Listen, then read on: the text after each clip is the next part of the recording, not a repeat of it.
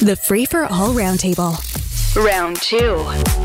On round 2, Tim Hudak is here, former leader of the Ontario Conservatives, now at the Ontario Real Estate Association, NEWSTALK 1010 traffic specialist and personality. Adwoa Nsiah-Yeboah is here, and Toronto City Councillor, former mayoral candidate Brad Bradford. You actually came in on a bike and you rode. We don't call them Bixies anymore, do we? Toronto bike share. Smooth ride in. The rain had pretty much stopped. There was some debris, of course, on the roads, and folks in the car are seeing that too, but didn't get too wet, and it's a nice way to start the day. I would say you're walking the walk, but you're riding the bike. But well, good on you for riding when it's kind of messy out there. Let's begin, actually, with Mayor Olivia Chow, who was in studio earlier this hour, as a matter of fact. And Tim Hudak, let me start with you on this one. It just, in talking to her about the homeless issue and the refugee issue and the funding of all of this, I began to think it's going to suck up pretty well all of the oxygen for the next few months.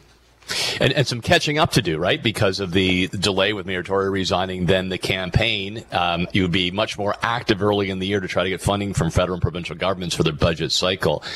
Let me first also congratulate Brad Bradford. I'm glad to have him on this panel for running and putting his name forward and putting his ideas on the table. I respect folks who stand up and try to make a difference. But look, I worry though, John, beyond the slow start to the city getting things done because of the delays, a lot of it sounds dated to me. I do worry that Olivia Chow, who really cut her teeth in the 1980s and 1990s, has not modernized her approach on key issues. So I worry about that when it comes to homelessness encampments, and I worry about that a lot when it comes to housing that people can afford. These policies that are focused on government-owned buildings, government construction on government land, that's not going to get us out of the affordability crisis.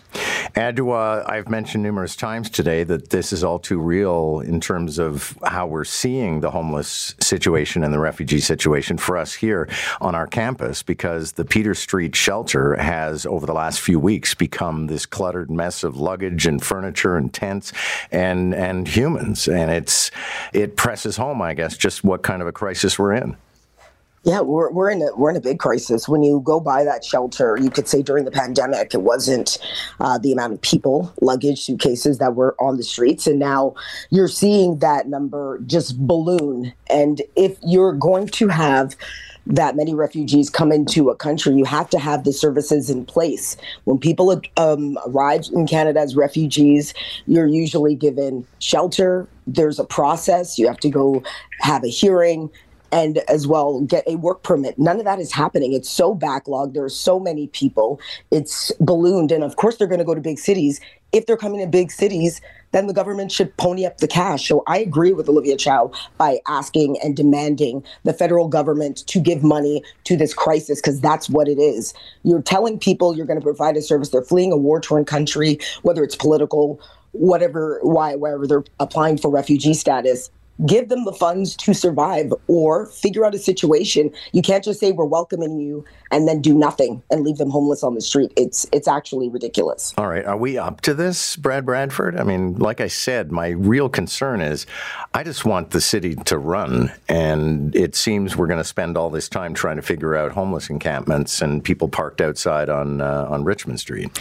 Yeah, there's a lot of services that folks depend on. They want to see the trains running on time. They want an affordable city. They want to make sure that the parks are clean. And this is definitely, takes away our time and capacity to focus on those core services of local government. But, the Mayor Chow is right. I was talking about this during the campaign as well. The federal government unilaterally makes decisions around refugee policy. We want to be a welcoming and compassionate city, but we need the resources to make sure that when the federal government stands up and makes those decisions, the city is not left holding the bag and the bill. And the challenge here is, of course, the Prime Minister talks about contributions that they had made previously. Well, those dollars have been spent supplying the services. And we're talking about operating funds, right? This is not a capital project where you're building something or you're buying trains or anything like that. These are operating expenses that we continue to be saddled with. So it's time for the federal government to get serious. And if they want to, be compassionate and make a commitment to supporting refugees, as we all do, you got to walk the talk. You got to put your money where your mouth is, step up and help us make sure that we can take care of these vulnerable people. Let me do a brief sidebar here for a second, taking advantage of you being here. What is your stance or posture with the arrival of Olivia Chow as the mayor? I mean, you're one city councillor, but there are caucuses, kind of, we could say, informally. Yeah, I mean, historically, there's been a new Democrat caucus the time that I've been on City Hall, which was 4 years, and they would get together before council meetings and kind of, assert what their positions were going to be. I wasn't in those meetings, and that's not a surprise. But look, yesterday was a really monumentous occasion. There were people sobbing in the room, tears of joy. There was a lot of enthusiasm, and of course, I wish Mayor Chow best of luck and success, because I can't. Right, but you guys don't exactly have an aligned agenda. You know what? There's probably a lot of alignment on the issues. It comes down to the approach, and we'll talk about housing and stuff. And Tim mentioned off the top there the idea that the city government is going to become this big, fantastic public builder here in Toronto and across the country. I think there will be challenges with that, but we agree on the issues. I'm here to work for my residents in Beaches East York and all Torontonians, and all of the councillors, I think, are committed to tackling the big issues. How we do that remains to be seen. Okay, well, Tim Hudak, let's turn to that, because it's definitely your wheelhouse at the Ontario Real Estate Association. Pretty well all of the candidates talked housing, but in particular Anna Bailau and Olivia Chow. Do we actually have a plan, or is that just, talk? A lot of progress actually was underway, and I know, Brad was supportive of many of these policies. I worked with him in the past, too. I'll give you some examples, John. Allowing more homes to be built on current properties, right across the city of Toronto. You can tear down a wartime bungalow and build a 4-story monster home. You're allowed to do that, but if you wanted to build a townhouse or a triplex, that sort of thing that, first-time buyers could actually afford, you get thrown through this regulatory ringer, you throw up your hands, you walk away. So that's in progress to allow, more choice and more development on properties. Intensifying along transit lines. Mayor Tory was pushing that successfully. I really hope, in an early test for Mayor Chow, is to keep the foot to the pedal on those things that will actually bring affordable housing within reach. Okay. Brad Bradford, I sometimes despair, though, because I'm more than familiar with a lot of the regulations at Toronto City Hall, and to say they're Byzantine is to understate the case. It's insane what you are not permitted to do in this town. Yeah, it's a bit of a bureaucratic nightmare, and it stands in the way of progress. And having been someone who worked in the chief planner's office and an urban planner, I saw it firsthand.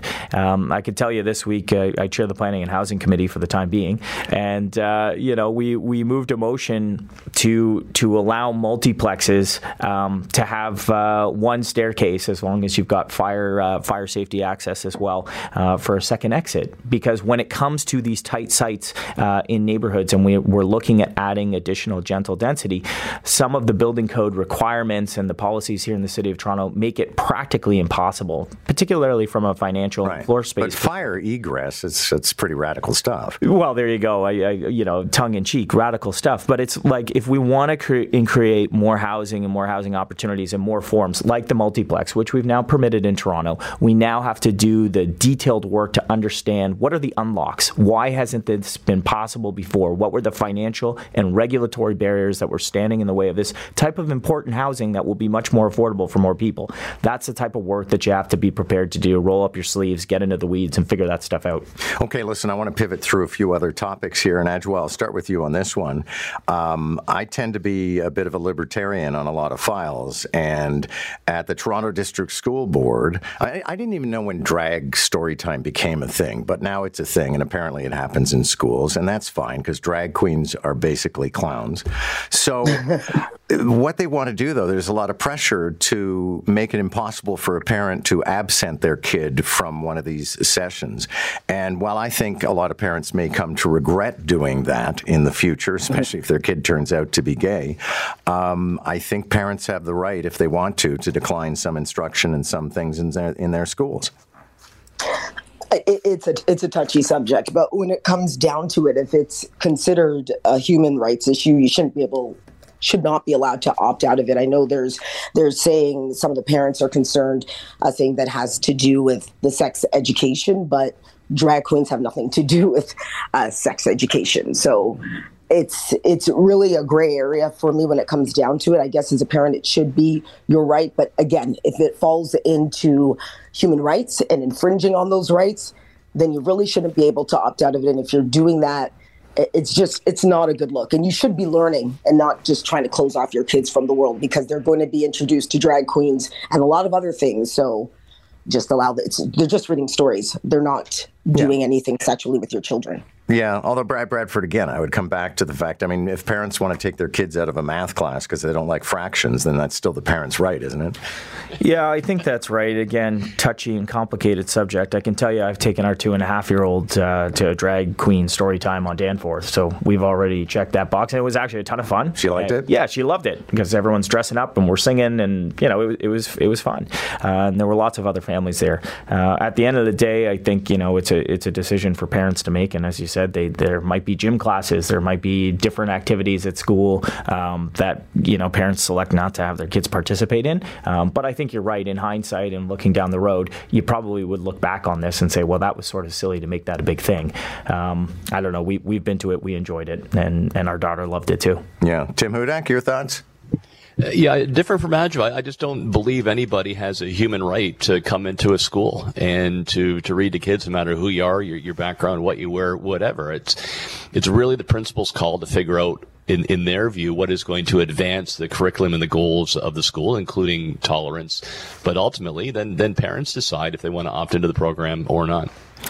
Self-checkout theft is on the rise. Brad Bradford, I'll start with you on this one. There's not a lot of time, so hopefully we can do a full go round.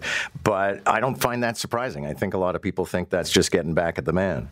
Yeah, not surprising at all. And you have to consider in the context of inflation and increases in food prices, people are really, really struggling to put food on the table, and it's getting expensive. So, there is an element of self-policing, I guess, or monitoring to that, and people make mistakes. But I think as we continue to see interest rates going up and grocery bills skyrocketing and food bank usage uppage, you're gonna continue to see this sort of stuff happening. Yeah, Adwoa, I have to think there are a lot of people who say, screw it, if I have to check myself out and this thing isn't working for me, then I'm just going to take this stuff. 100%, and that's what's happening. And I agree with Brad. When it comes right down to it, people can't afford food right now. So if they take one apple, they just think, oh, well, I'm taking one apple. Thanks a lot to all of you. We're at a racetrack, but good to have you this morning. Brad Bradford, Tim Hudak, Adwoa Nsiah-Yeboah. Catch the round table, round 1 at 7:45, round 2 at 8:45. Weekday mornings on More in the Morning. News Talk 1010 Toronto.